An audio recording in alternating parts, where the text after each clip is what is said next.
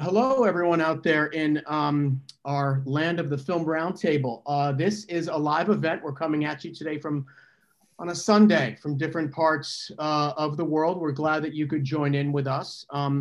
Also, for those of you that can't make it, as we always know now, the podcast has become a very popular thing to get back and get into. So we've got a wonderful episode today with two cinematographers who have segued into the world of directing and probably bounce a little bit back and forth still. We've got Andrei Perec with us here as well, coming from, are you in New York right now? Where are you, my friend? New York City. New York City. There we go. Happy to be here. And we have Ellen Kuras coming to us. Ellen, where are you right now? I'm in New York as well. Okay, so Ellen's in New York. I'm the lone wolf out here in Los Angeles.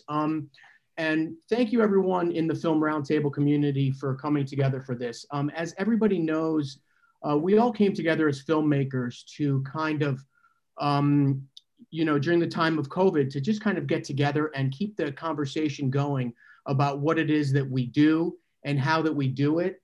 And we ended up getting a lot of people who just came in, up and coming filmmakers who were really interested in the way that we talked about the teamwork aspect of filmmaking and the way that we've demystified the process of filmmaking. And so one thing that we always want to keep a connection to is the fact that we did start during the times of COVID, and that, we always acknowledge that as we talk about the, where we are. So one of the ways that we do this is that we, talk about where we are with the numbers. So this is an important thing so that we don't forget, and then we will lead ourselves into a moment of silence. But as of currently, worldwide, we are at 1.34 million worldwide deaths. And as of this morning, 256,000 of those were in the United States alone. So please, if we could, let's just please join me in a moment of silence before we get started.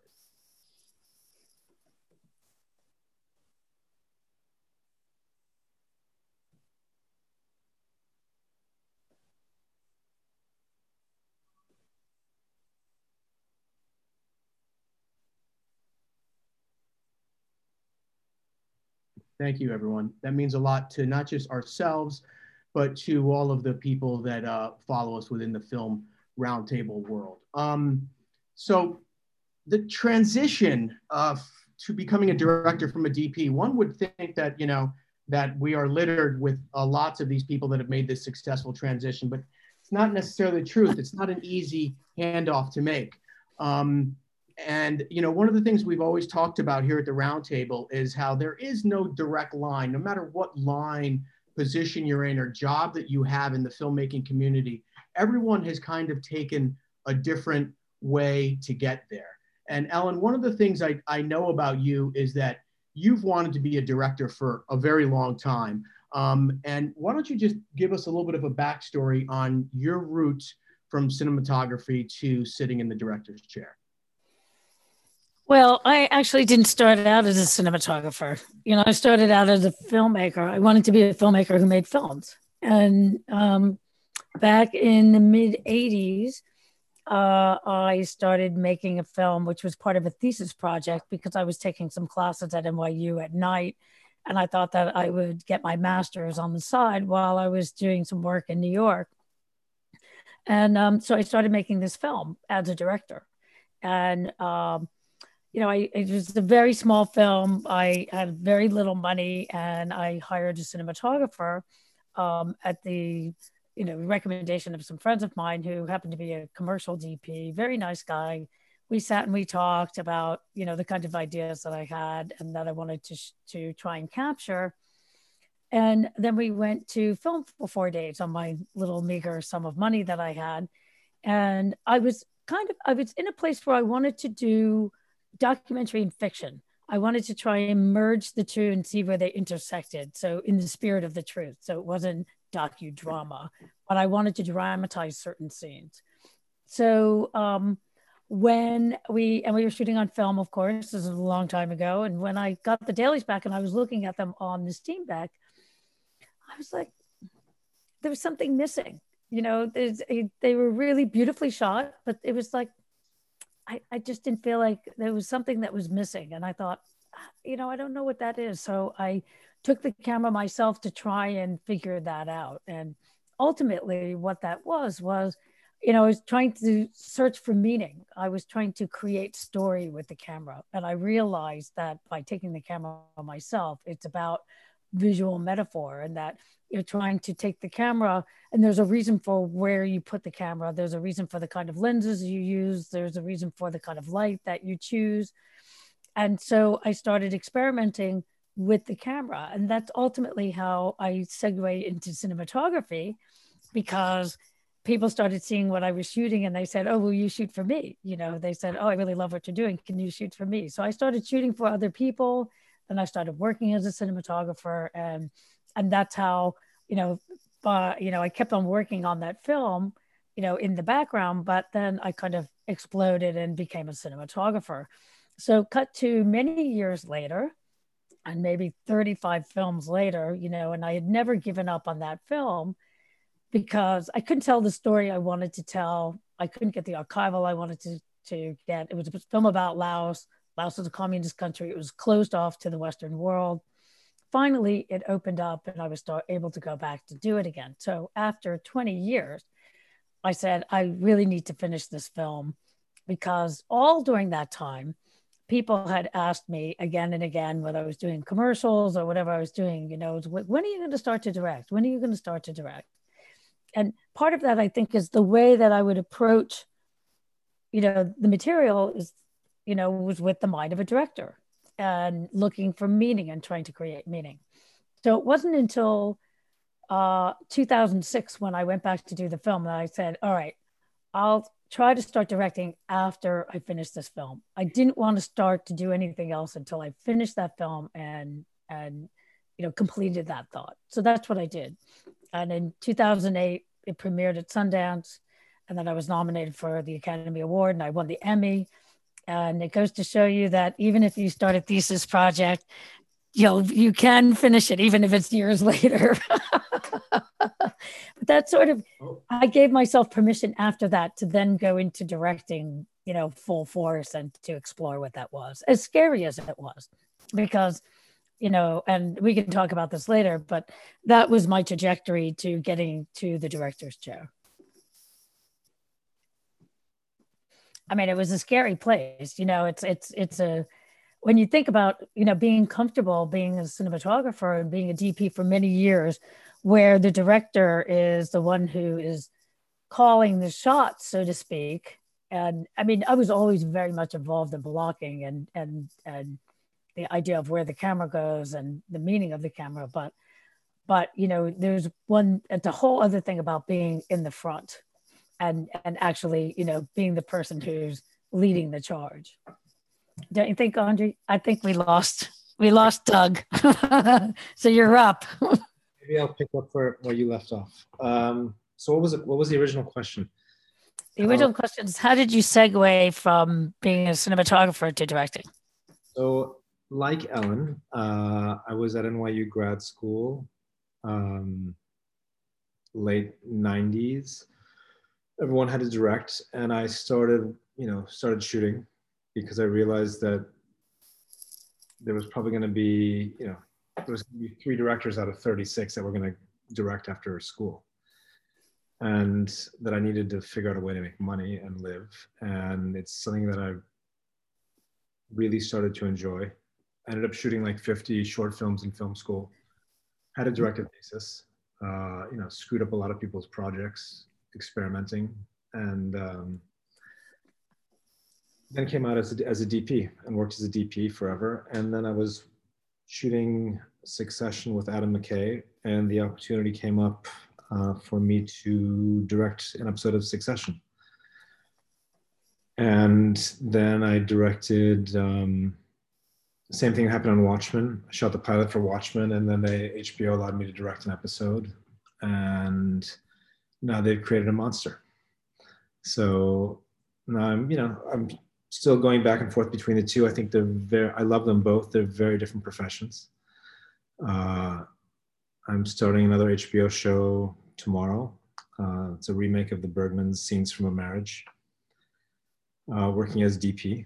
And I'm super excited to do it. And for me, it's really not about directing or DPing. It's just being involved. It's about filmmaking, and it's being involved in great projects, working on great things. I'm so happy to do either. I don't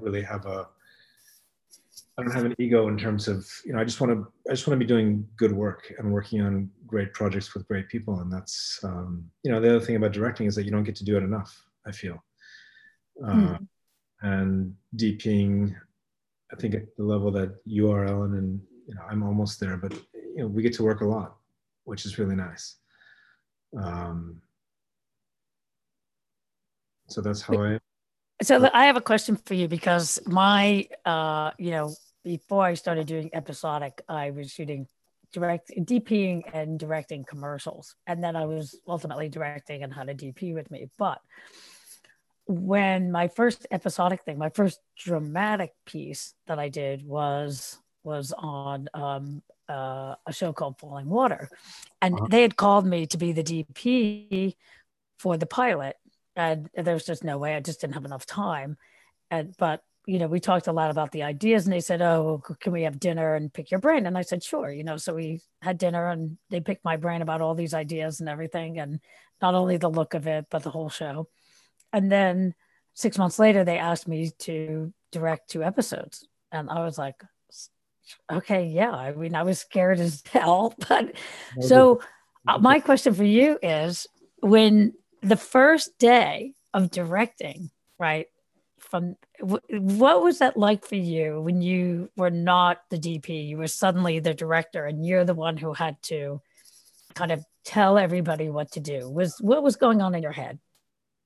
I think it's terrifying, right? It's terrifying to suddenly, the thing is, as a DP, you become quite comfortable in hiding behind the lens and having the camera sort of between you and the world.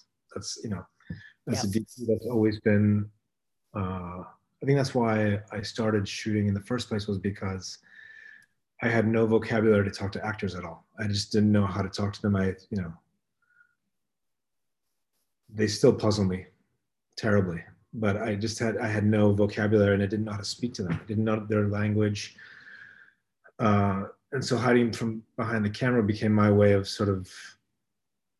it was my way of making films, not necessarily, and always being, I think, very open, being a director's DP. I think for me, performance was always primary. I would allow bad lighting if great performance happened. I wouldn't, like, that for me is like, there's no question between great acting and great lighting, great acting, right? Like there's no question in my mind as DP. But yeah, the first day was terrifying, and you suddenly are very exposed as a director. You're now in a world of nuance, where I feel like as a DP, it's a little bit more kind of black and white in terms of, of course, like, what is beautiful to you, or what is your taste about, but it's when it's suddenly not about creating an image as opposed to dealing with human beings that are actors, it was a little terrifying, especially with like Brian Cox, who will tear you a new one if you if you don't know, like, if you don't have an answer, right? Just just like a very high level and very demanding actor. And, thankfully, amazing actors, all of them in succession. So it was like lightly steering a really nice sports car, right? You just turn it just a little bit this way, and it goes, just like it rides beautifully. But it didn't, like, directing didn't feel that far away. I would say directing episodic doesn't feel that far away from DPing to me, because it's really just about camera placements, right? Which we've been doing as DPs forever. Oftentimes in episodic, you feel like the writer definitely knows more than you, the showrunner knows way more than you, the actors know more than you. You're just there as a kind of like glorified cruise ship director to sort of like just make sure everything goes smoothly and you make your days, right?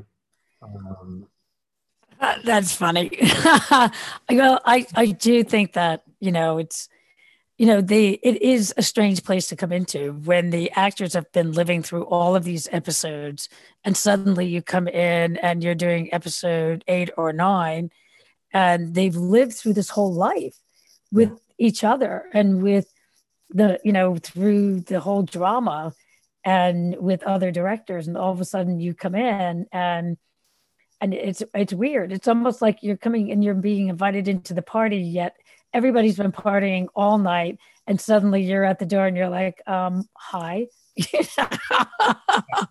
And you kind of get your drink and you sit down, but it's, I found too, making the transition, the hardest thing for me too was learning the language of actors, because as a DP, we're not privy to that. Occasionally you do if you work with a director who screams it out, but oftentimes, we're not present at rehearsals, not dramatic rehearsals. Often it would be a rehearsal just for camera or something like that. And, and beyond that, I think that, specific directions and I was never trained as a director, nor was I really trained as a DP either, because the classes I took in NYU were about film theory, or the classes I took at Brown weren't even to do with film, but the, how do you direct it? What's a specific direction? What's a specific word of action that enables them to understand what you're trying to get to? Because it's like, I know where I want to take them. It's just being able to explain how to get there.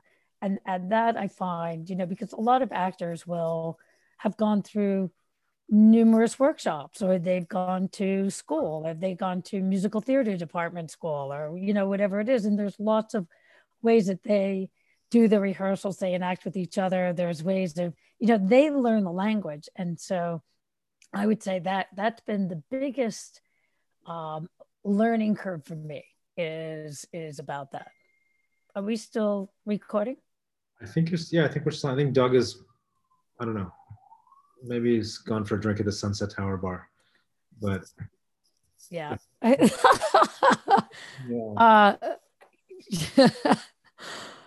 Yeah. So I, and I can see in your work, it's really interesting how you think as a DP, having followed your work for a long time, and of course seeing what you did with Adam in the first 2 episodes, the pilot and the first 2 episodes of Succession. I mean, when I first saw those, I was like, they're fucking beautiful, and you can see, how precise you guys were, and you can see how, very much in sync you were about the ideas, about how important the backdrop was going to be, how important, the style of the shooting was going to be. And so you can see already how your mind works behind the camera, whether you're behind the camera or not. And so then when I saw your episodes as a director, it was a continuation of that. So it was really interesting to see that.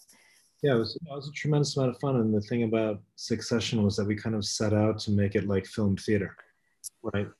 And you'd always have you'd have new cast members come on and they would ask when is my close-up? And you'd be like, well, we already shot it. And, we just kind of smiled and just sorry, this is not about you. This is about everyone. As a cast, right? Yeah. Yes. This is how this game is going to be played. We're not going to just give you your close-up, your moments.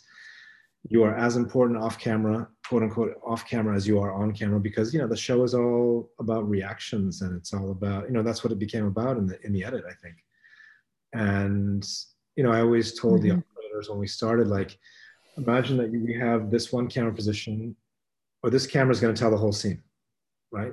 I want you to get, and we had, we're shooting with big zooms, and let's make this about, try to capture the whole thing in one shot, right? Yeah. And, move the camera, always, operate with one eye on the eyepiece, the other eye open, looking around, for what's happening in the world. Because when you're in that close-up, you can't see, right, who's next to the other actor. And I don't know, it became a really, and then now it feels very organic to the show, but I think took a while to get there. it was a great, like, Adam McKay wanted to shoot it. He gave me United, what is it, United 93 as one possible Look, one possible look. 52, 93. United 93. That Oh yeah. That film. Super handheld. I mean, you're Greengrass. Greengrass. You're very much in the moment. I was like, this is intense and insane. And I was trying to get him to kind of like pull it into something a little bit more elegant and stately, which I think hopefully is what we're up with the show. It still has a kind of very organic feel. I have someone has raised their hand. I guess I have to. Are you the? I think I'm bullying. You wanna drive this thing? No, we can do it both. Okay, so question and answers. When working as a DP, did you think of editing? And as a director, do you prefer shooting for coverage or thinking of the editing as you shoot it? I always think of the editing. As a DP, I always think of what the cuts are going to be or what the possible cuts are. I always think about what the coverage needs to be and what coverage we can get, which is a bonus. I mean, because part of making your day is in function of how much coverage you get as well. So always thinking about the editing and always thinking about how the scene's going to be cut when you're designing the shots for the scene. So that's why it's really important. And I'm sure you agree with this, Andre, prep is so important. I mean, I never go into a scene as a DP or never go into a scene as a director without having shot listed the scene. If I don't do that beforehand, and I don't have a game plan, I need to have my mind's eye in a direction, and I need to be able to see the scene unfold in my head. So I've already shot it in my head before I even get to the set. And I think you agree with that, right on? I agree. Like always, every movie that I've shot, I've always shot listed. I think it's important to have gone through that exercise. I may never look at the shot list when I'm on set, right? But I've already thought it through, and there is a plan A. And when it all goes to shit and the day is falling apart, it's really helpful to have that piece of paper. Yes. Because then you're like, shit, how many more shots do I have? Do I really have to? Fuck? That was like, oh, fuck, I forgot that piece of coverage. And then you have to go back and tell the AD, no, I really need another setup that's not the martini,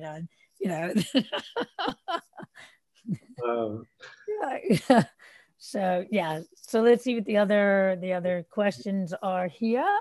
I'll read this one, and then when you come in after a few episodes have been shot on a TV series, is it a relief that someone has already made decisions about the style of the series, or would you prefer to be the first director, the one who sets the tone?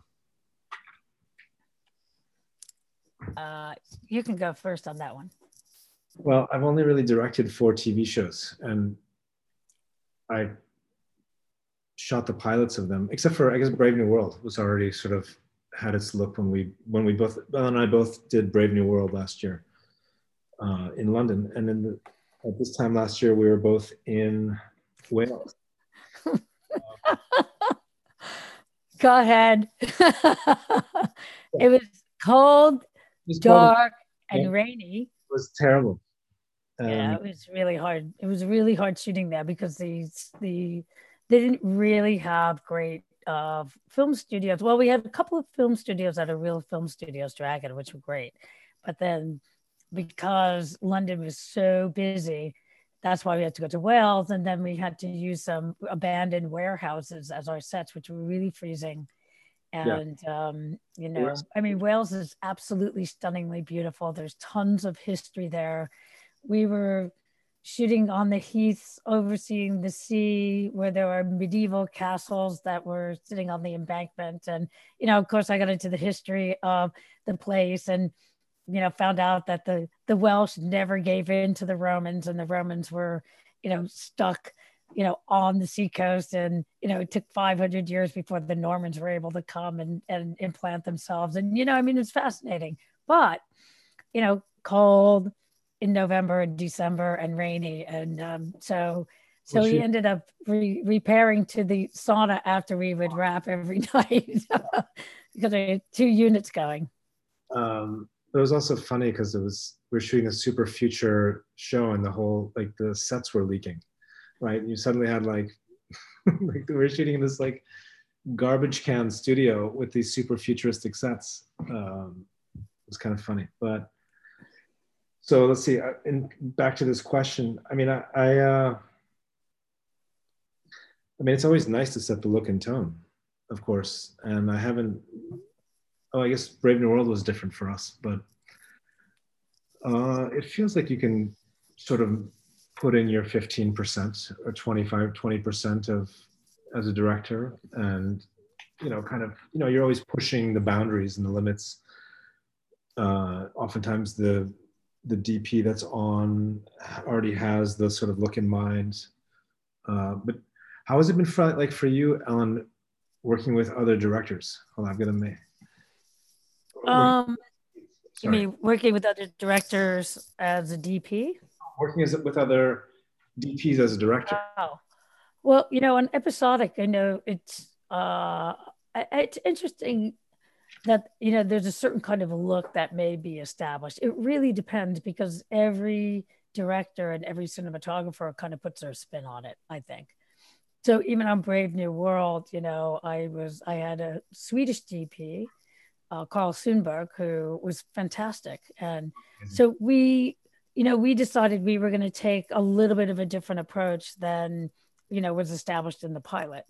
Right. And so, we were able to shape that and keep the same idea, and the fact that it felt like it was in the same series, but it was kind of our own singular look. And I think that's true for, every time you come to a series, and you're working with the DP, every DP has a certain kind of perspective. I mean, that's what gives them their unique perspective. We're not going according to formulaic kinds of ideas, other than, the DP may have established a certain look, may have established a certain kind of contrast ratio. But even then, you can depart from that a little bit, and people do.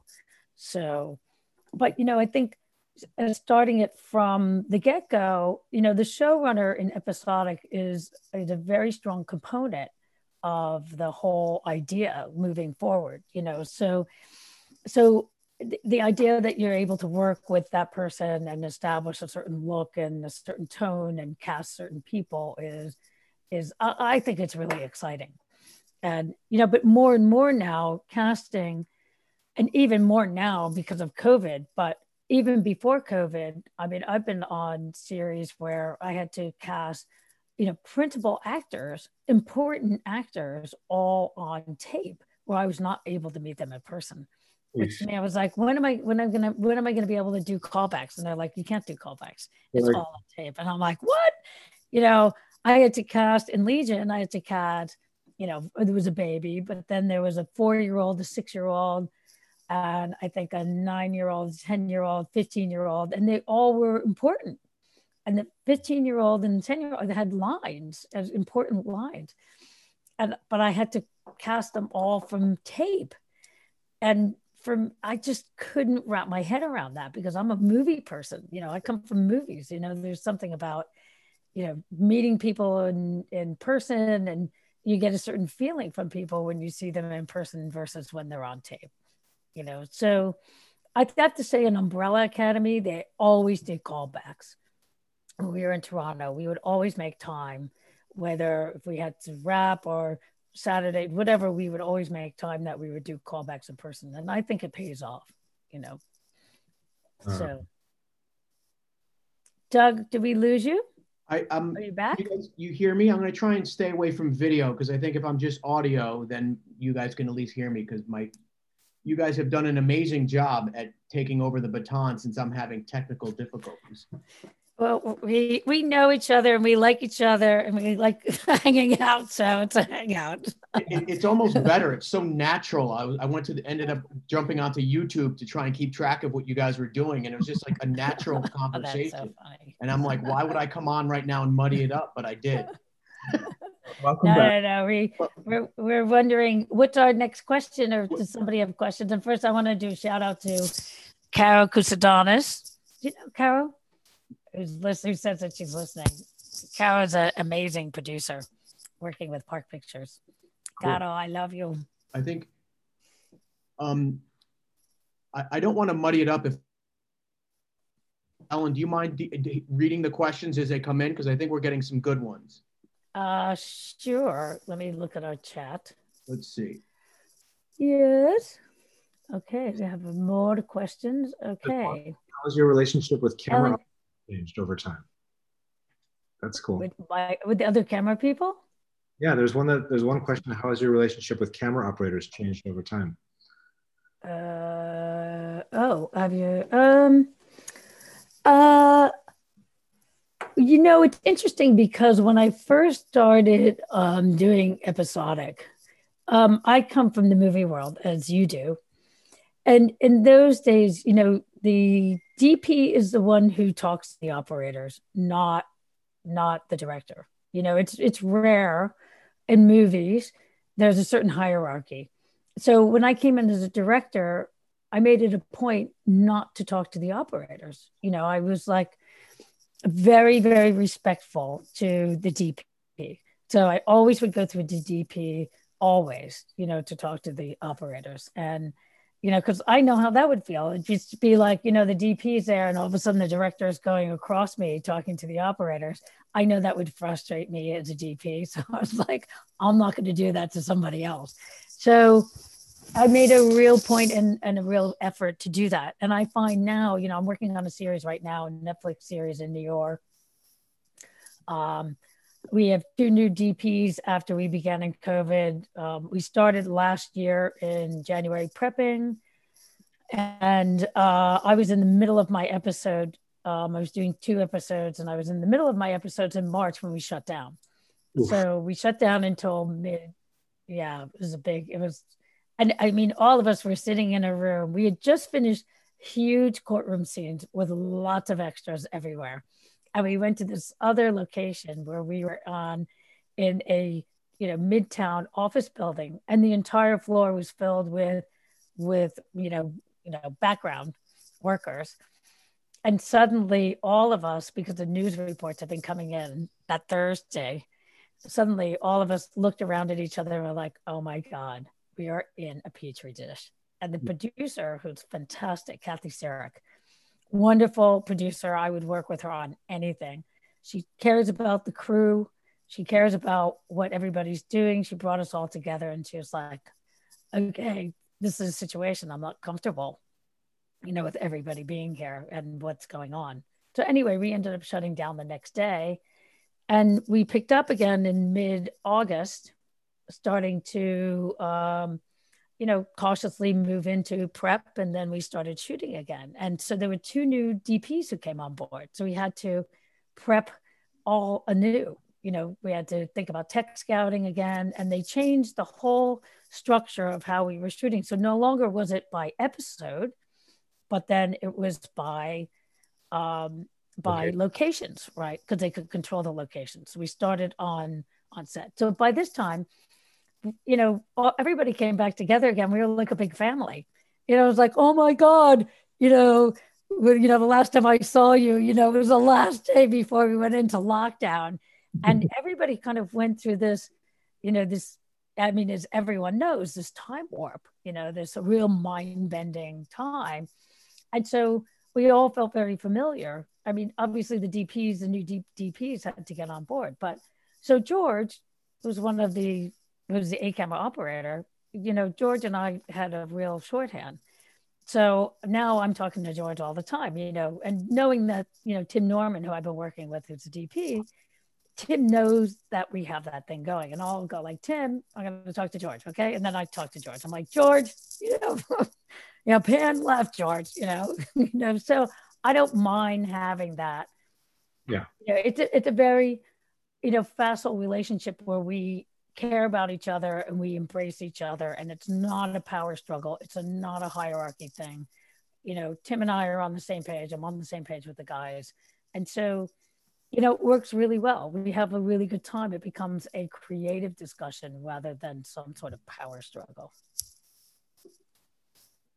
Yeah, for me and operators, it's you know, when you find the great operators, it's so nice. I mean, you operate a lot of the movies you've shot, right on. Always. Yeah, and I've always operated movies that I've shot, and I think it's hard to explain instincts to someone, right? Yeah. It's like the toughest thing to do is to communicate an instinct because it's the moment that something's happening that you're reacting, right? Yeah. And if the person is thinking about it, they're not reacting, right? So I always found it very difficult to work with new operators, or then if when you do and they surprise you with when they surprise you, I think it's always really nice. Yeah. But yeah, operating it's a tough thing, I think, as a DP to sort of let go of. Yeah. It's interesting about that too, what you're saying. I mean, it's very much instinctual, but also I find that I find I'm teaching a lot on set. I'm teaching the operators about how to think about, the shots as storytelling, as metaphors. It's like how they frame certain things or how they set things up. So George, I feel like I'm explaining to him the reasons for why something is a certain focal length, or why we want to pull back, or why we don't want to be so tight in here because we want to tell a certain kind of story. And so it's been an interesting experience in that way. And because he really wants to know, and so does the B camera operator, they want to know, if I say, oh, we'll just pan over a little bit and tilt up a little bit, I'll explain to him what my thinking is, rather than it being just an arbitrary subjective thing. That's just my taste. There's a reason for it. So there's a reason for every shot that you take. There's a reason for every decision that you make on set. That it all has meaning to it. It's not arbitrary. It's just not going after the cool shot. I mean, you could go after the cool shot, and that may make it into the edit, but there are times when you're trying to set something up and tell that story, that the way that you frame it is important. Where you put the camera is important. And that because you totally get that. I see that in all of the stuff that you do. Yeah, I mean, it's, I think, again, it's where are you watching the scene from? And it's interesting now working with other DPs as director to sort of, I'll walk into a room when we're rehearsing something, and I know where it was always important for me to know to like have the director watch the blocking from where I thought the camera should go, because they would like if they didn't do that, the camera was not going there, right? Where you start, the blocking in a blocking rehearsal is really, really, like, it changes everything.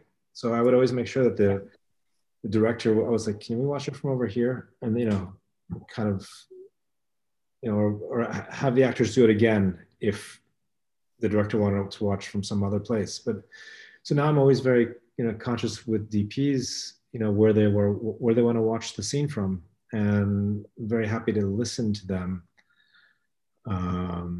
Because it's also nice for me working with other DPs where you see that people do it, they do things differently. Like I never get a chance to watch other DPs work, right? Until me either. And part of me is always like, you're doing it wrong, which then you have to you have to kind of like pull back and just wait for, watch someone's process unfold. And I love being surprised when it turns out really beautiful, or where you think it was going in one direction and suddenly it went somewhere else. And I don't know. So I always love being surprised on set. That's for sure. And it's alive, right? Yeah. I mean, I can get very specific about certain things. It's about the point of view. What's the point of view of the scene? What's the point of view of the camera? So sometimes, like you'd be able to say, can I audition this over here? And I'll be like, all right, let's go. Okay, show me, I mean, without being judgmental, so. Okay, so let's go to another question. Let me say one thing, if you guys can hear me. I find it fascinating listening to the both of you talk about this, because clearly, you know, it's almost like when someone speaks a foreign language, right? They will, as a second language, they will translate in their mind as they hear something in Spanish or English. You guys translate in a way as cinematographers. You are visual, even in your directing sphere, you are visually looking at what your background has brought you to, versus, you know, a lot of directors who don't have that kind of background and might just be looking at something, okay, what's the actor, what's his intent? It's interesting, you bring another layer, both of you, to this, which is understanding the visual medium, which is how we tell the story, and how the actors tell it through the lens. So it's fascinating with your background to hear you talk about how you bring that into the direct. And I think we brought, you know, the directing into the DPing, you know, Yes. and vice versa. I mean, that's why the transition for both of us was you know, smoother than other people. I mean, I know in the past other DPs have tried to make the transition and they haven't been able to do it, you know. So, you know, and it's for various reasons, but I find that, you know, I think that one informs the other. I think, Andre. Yeah, I mean, I don't. For me, they're not separable at all. Mm-hmm. Yeah. You got any more questions? Should we do more questions? Yeah, there was a question for you, Ellen. Ellen, can you talk a little about the experience directing an episode of Legion, with the intricate shots involved, and also working with Polly Morgan? So Legion was a challenge because, you know, the look of it had been set up by Dana Rodriguez, and I was just in love with what he had done in the very beginning. With he set up the kind of story of the character of Legion, and I just love the way he had set that up. It was so beautiful, and so. You know, I knew when I was given my episode, and I was only directing one episode of it, which I was really happy because I was able to really concentrate on that story. And it was of the background of one of the characters' backstory. So I knew, you know, going back, I thought we have to keep the visuals in the same sensibility. You know, they have to have the same kind of roundness and sensibility. And so when I'm at Polly, you know, it was really great to be able to, you know, have a young woman cinematographer to work with, and you know, somebody who was really open to ideas. And so we shortlisted a lot. That was really, really important to me because we had a very abbreviated amount of time. And so we talked a lot about the different ideas about what we wanted to do. And it was a really big challenge for her to be able to, you know, to bring the level of the shooting up in a very short amount of time. I mean, the lighting is very stylized. We had scenes that were in this igloo, which was super difficult. I mean, I you know, me as a DP looking at that situation, I thought, oh my God, you know, how do you even begin to like that? You know, the snowstorms, being able to use the crane. And when we were using the crane through the snowstorm to, you know, follow or to lead the character as he was going to the igloo, you know, the crane kept on chattering. And I knew that she was really frustrated by that. And I was a director where I wasn't about to start screaming at the DP, why is it chattering? I was like, how can I help you? You know, because, you know, those kind of technical challenges were, you know, there were a lot. And, you know, intricate shots, you know, Noah had set up the language of that series to be very, very highly stylized. And so it was like, how do we tell the story, be very highly stylized and be able to make our days? So, you know, we tried to support each other as much as we could through that, because it was, you know, I felt like we were always running, you know, to try and catch up and, you know, get it to be a point where it was really stylized and be able to get, you know, get the drama down.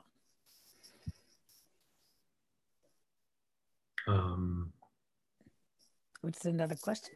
Next question. That answer the question?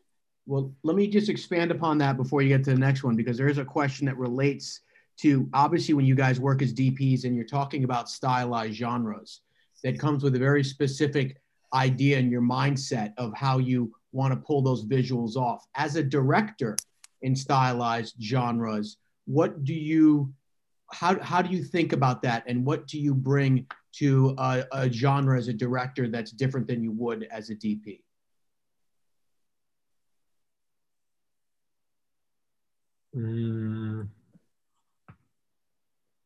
That's tough. I mean, I feel,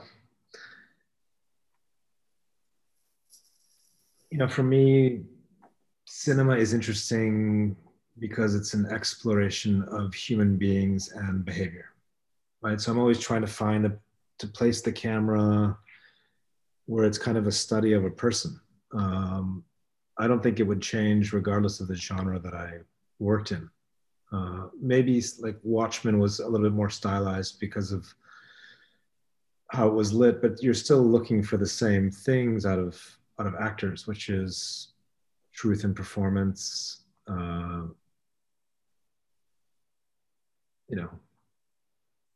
poetry, nuance. I don't know. I don't think again, I don't think I can separate those things. Yeah, that's what I was going to say. I don't think you can, because the ideas, how you approach the ideas as a director, are intricately, interwoven with what the genre is and what the style is. I mean, you're thinking along, how do you create the language of this particular film? That's kind of the language of the way it looks, the language of how the actors are acting, is it mannered, is it stylized how they're acting, what are the tropes, what is the language of this particular piece? And I think, as a director, you start thinking in terms of those ideas to keep it consistent. So, I mean, it all has to do with the story and the story that you want to tell. Yeah, it's all storytelling, right? It's just being faithful to the story and to the script. Yeah, that's the way to look at it. Story, it's about the story and what drives the story. That's,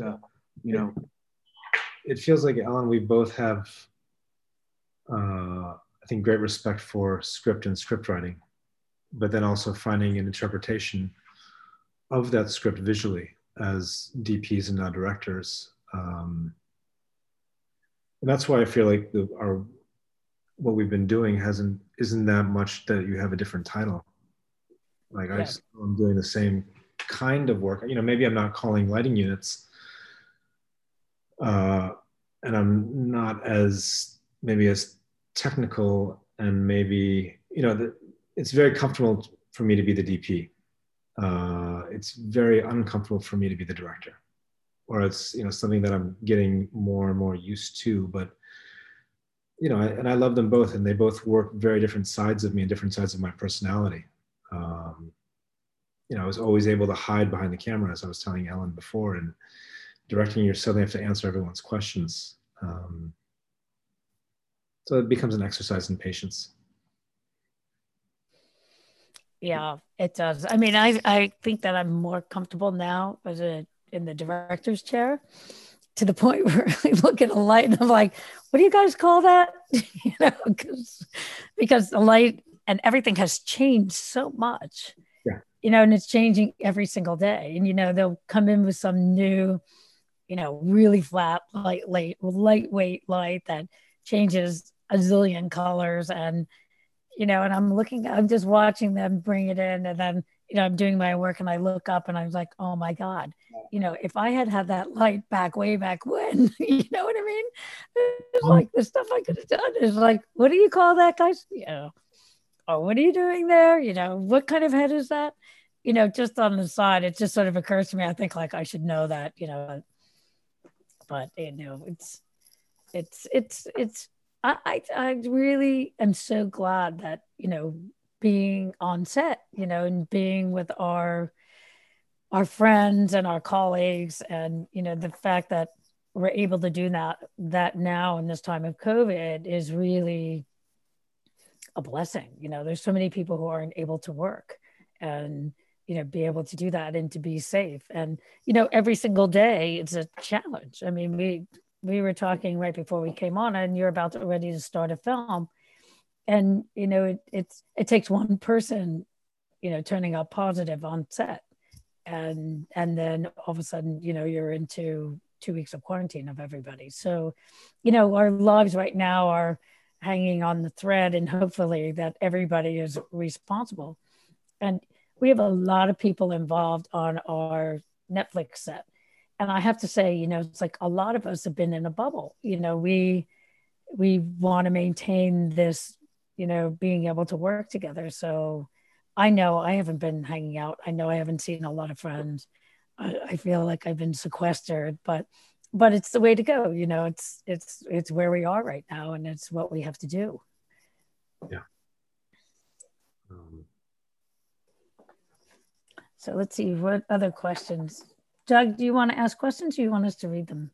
Have you ever directed an episodic episode where someone in the cast did not want to listen to your direction, and how did you manage that? I think you always get pushback no matter what. Actors come in and they have very specific ideas. Someone doesn't want to do something, they're not going to do it. And then you sort of have to work your way around it. I found great scene. I found that using a scene partner was that's my way to sort of direct actors, is using the scene partner oftentimes. Using a scene what? The scene partner. It's like a two-handed, I oftentimes talk to the quote unquote off-camera person as much as I talk to the on-camera person. To try to pull a performance out, because it's an interaction between two people, and you can't just expect one person to do it when the other person's not giving them something, or when they're giving them the wrong thing. Right. So I really found great use of the off-camera. I think it's also helpful that I have an 11-year-old daughter, in terms of being able to try and manipulate someone into doing something that they may not want to. and because that's kind of what you're doing as the director. You're trying to get behavior out of someone, right? And how do you do it? Sometimes you've got to very carefully manipulate that person, not in a kind of Machiavellian way, but you've got to pull something out of someone, and sometimes asking them for it is not the best way of getting it. Yeah. I mean, sometimes, I'll let that person get it out of their system. Yeah. And we'll do a few takes to do it the way that they are feeling it, and that they've rehearsed it in their head a million times, and that they can get it out so that they can feel like they've explored it. Yeah. And then I'll say, okay, let's try it this way. Let's do another one, and let's try it this way. I want, let's bring you closer to that place, just so that it feels like, because I know that sometimes actors, they it's like this kernel in them, and they've got to get it out. They have that feeling, and they have to say the words, and they have to feel it in a certain way, or they have to cry their way out of it, And sometimes, that the scene shouldn't have any tears in it, but that person is just, wants to cry. So I'll do it so that just let them cry, and then let them get it out of their system, and be like, okay, now we want to do it this way. So, it's like you're saying, there's all different avenues and ways of doing it. And it depends on the actor, and it depends on, how they prepare and how they come to set, and it depends on the scene and the other person that's involved in it. So there's never really one answer for it. It's always, it's always changeable. And I think that's a really big difference between being a director and being a DP, because it's like you're saying, being a DP, you can hide behind that. If you feel like shit that morning and you go to set, as a DP, you can feel like shit behind the camera, but if you're the director, you're on. I mean, you know, you know, the actors, you have to be very present for them. And, you know, it's a different thing. You know, there's a certain vulnerability that you have I feel as a director, because I choose to be present there. I don't choose to just, you know, tell somebody to do something and turn away and walk away and go back to the monitor. You know, I'm very much engaged, very much invested in them as well. So, you know, and that challenge, I think, of finding the right way to say something, the right words, just sort of be exact as you can about the kind of action or reaction that you want, is the most challenging. You know, as intelligent as you can be, it's always like, I'm always looking for the right way of being able to describe it. And it's like, you know, it's a giant trust exercise between you and the actors, right? Yeah. And it's very important that they trust you, that they feel protected by you, that they feel that you're going to take care of them, and, you know, and hopefully sort of guide them the right way. Yeah. Okay, more questions. How do your DP background reflect in the way you prep a job? I think we talked about that. You know, scrupulous prep, lots of prep, thorough, lots of prep. Yeah. It's like doing your homework. Always. Time never comes back, and if you haven't done it, like, and you start shooting, that's it. Like, you're. Yeah, I agree completely. You both have worked in different genres, from Legion or Watchmen to Wormwood or Succession. How do you manage to jump from one genre to the other? I think we answered that one, right? Yep. Story. Okay, here's one for you. You started out on Succession as a second unit director. How do you feel this prepped you to move on to direct first unit? That's not correct. I started, I did some second unit work after I directed my episode. So, you know, they needed help, and I was super happy to come and do it. So that's what I did. Yeah. Here's one for you. What do you think are some reasons why a DP might not be a suitable director?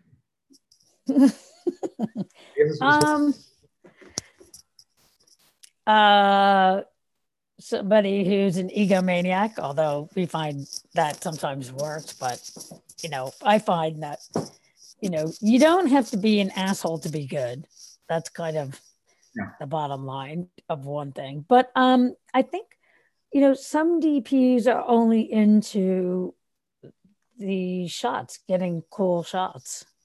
And I think that, you know, and they're not thinking about, you know, what's the subtext of the script. They're not thinking about story, you know, and they're only thinking about, you know, the light, or the, you know, where the camera, you know, the camera, or the lenses, you know, it's just, it's when you're not thinking about it as a tool to, you know, tell stories, or you're not thinking about point of view, you know, you're just thinking about shots, cool shots, then you really have to start thinking differently.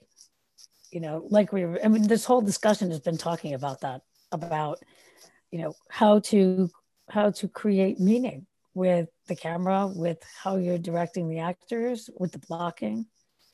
I mean, it all says something. The blocking has very much to do with what the meaning of the scene is. I mean, the actors are just not standing in space. They're not just there for, you know, you just go like, oh, well, stand over there. There's a reason for why they're there. And so that, you know, the script will tell you, the story will tell you, you know, where it makes sense to put people, and how they should move through the space if they are. I mean, that's the thing that I also learned is, if I let the actors decide the blocking, I'll never make my day. I always have a very clear idea in my mind where everybody's going, what they're doing. And, you know, and so I'm like, okay, I think, you know, let's start with you here and you'll go over here. But I remember last season on on Umbrella Academy, and by that time, everybody knows everybody. It's the second season. We love each other. You know, everybody comes in, and I had this one big, cute scene with the entire cast. And I thought, you know what? I already knew where I wanted everybody to go. I had already plotted it out and floor planned. I already knew all of the coverage was going to be. I knew exactly what I wanted to do with the cameras, everything, right? And I thought, well, let them see where they go, right? It was so funny. I was like, all right, you guys, you're coming out of the elevator. All bets are off. You can go where your character thinks it can go, right? But they want to go, right? It was a bloody mess. I called action. They all come out. It's like they had no idea where they wanted to go. It was really funny, and we all laughed about it. And I was like, all right, okay, let's cut. All right, you're going over here. You're going to do it just like I thought we were going to do. So, in a way, it was like, all right, I'm not going to leave you on your own, like a bunch of, kids. So, and, I think they like knowing because when they're trying to get the words out in the beginning, they like to know where they should go, because they're seeing it from the inside. They're not seeing it from the outside like we are. It's also one less thing for them to think about, right? When you help them with the blocking. Right. And we have fun, that was the whole thing about Eternal Sunshine, which everybody, talks about Eternal Sunshine, but really the key to Eternal Sunshine was the fact that we had no marks on that set. There was actually, I lied, there was one mark, and we had one mark, and that was for the dolly. The one day we had the dolly, because we had to get this overhead, and we had to be a pull-up of Jim. And the other time that I did the handheld overhead, watching him cry on the phone, it was a 4-minute take, and I almost dropped the camera on his face because, that's the hardest thing to do, is to hold the camera looking down. And I swear to God, Carlos Guerra, who was the AC at that time, is holding me up so I don't drop the camera on his face. And he was in this emotional moment. So it's like, you're not going to drop the camera on the actor when he's in the middle of crying. It's not going to happen. So, but anyway, it was all about the choreography of the actors and the camera. So it became this, kind of fun game for us with, Chris Noor was the other camera. And I didn't call us A and B cameras, so to speak. I was just like, we're two equal cameras. We're getting both pieces of coverage are equally important, right? So we made it a game. And, we were moving all the times, like, so we'd be in the room, and I would say to Chris, okay, you pick up Jim coming in, and I'll pick up Kate coming in. And then when he crosses over that way, you pick up Jim, and I'll walk over here and get Kate. And so I can get over the shoulder over here. So you won't be able to see me if you pick him up. And then you move over this way, and then I'll move in there. And then we would do the whole scene that way. So we would just do the scene as it was one take deal. Because, I started thinking about, let's just do every scene as a one take deal and then pick up our coverage in between. So we had a lot of fun. We froze our asses off, but, we had a lot of fun on that shoot. Chris was the DP on Succession that I directed. Oh, he was? Oh, great. So sweet. Yeah, he's a great guy. We met each other on Bamboozled, talking about operators. So, I had to find an operator that, who would work with me using these mini DV cameras, which of course I knew very little about at the time, and, trying to focus. I mean, I learned my lesson afterwards, but, we had these little amateur cameras. They were the, it wasn't the PD-150, it was the VS1 or something. I can't remember. I mean, literally tape, mini DV tapes, right? And, the lenses are basically plastic. They're not even, so if you go wide angle, the whole thing falls apart. Yeah. So it's finding somebody who would be game to be on that movie with me. And then it wasn't until, and then that started a whole relationship with Chris. So Chris Noor, Carlos Guerra, and Carlos I'd worked with for many years. So that whole team came to Eternal Sunshine. And that's the other thing I would say is that, as a DP, you have your family of crew that you work with. I mean, I worked with the same crew through many, many years. They're my family. Yes. I mean, it's so great when you don't have to speak to each other, right? Yeah. And just Yeah. know when you don't have to, the communication just happens just from them understanding your taste. I think that's when you've kind of achieved something with the crew. You know, when Yeah. it's so nice not to have to speak, you know, to explain. Right? Someone had just asked a question: do you ever feel lonelier on a set as a director? You have camaraderie with your department, but as a director, do you find yourself put on a pedestal that people are intimidated by?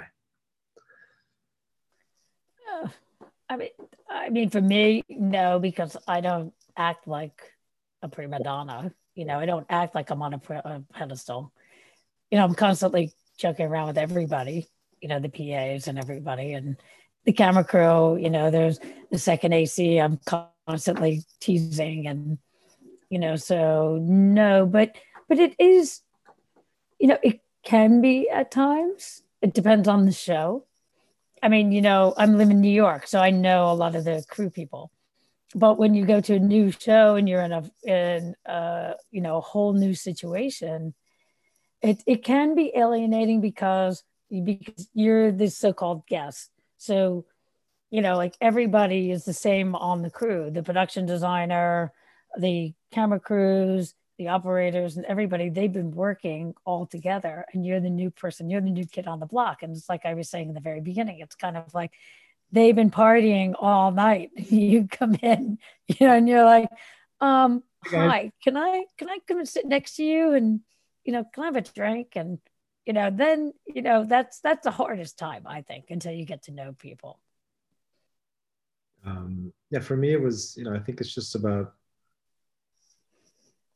making the set an open experience for people and not sort of just not being an asshole.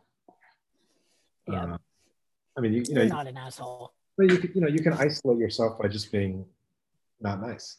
Right? You can very quickly become persona non grata on a crew by I imagine by just not behaving. But I think it also, like, as DPs, we understand what the crew is going through. We spend a lot of time with the crew, so I think it also makes that. Mm-hmm. It makes that sort of. I think I'm closer to the crew than I am with the cast, oftentimes. Yeah. But that's also where I'm comfortable. So. Yeah, no, I understand that totally. I become the same,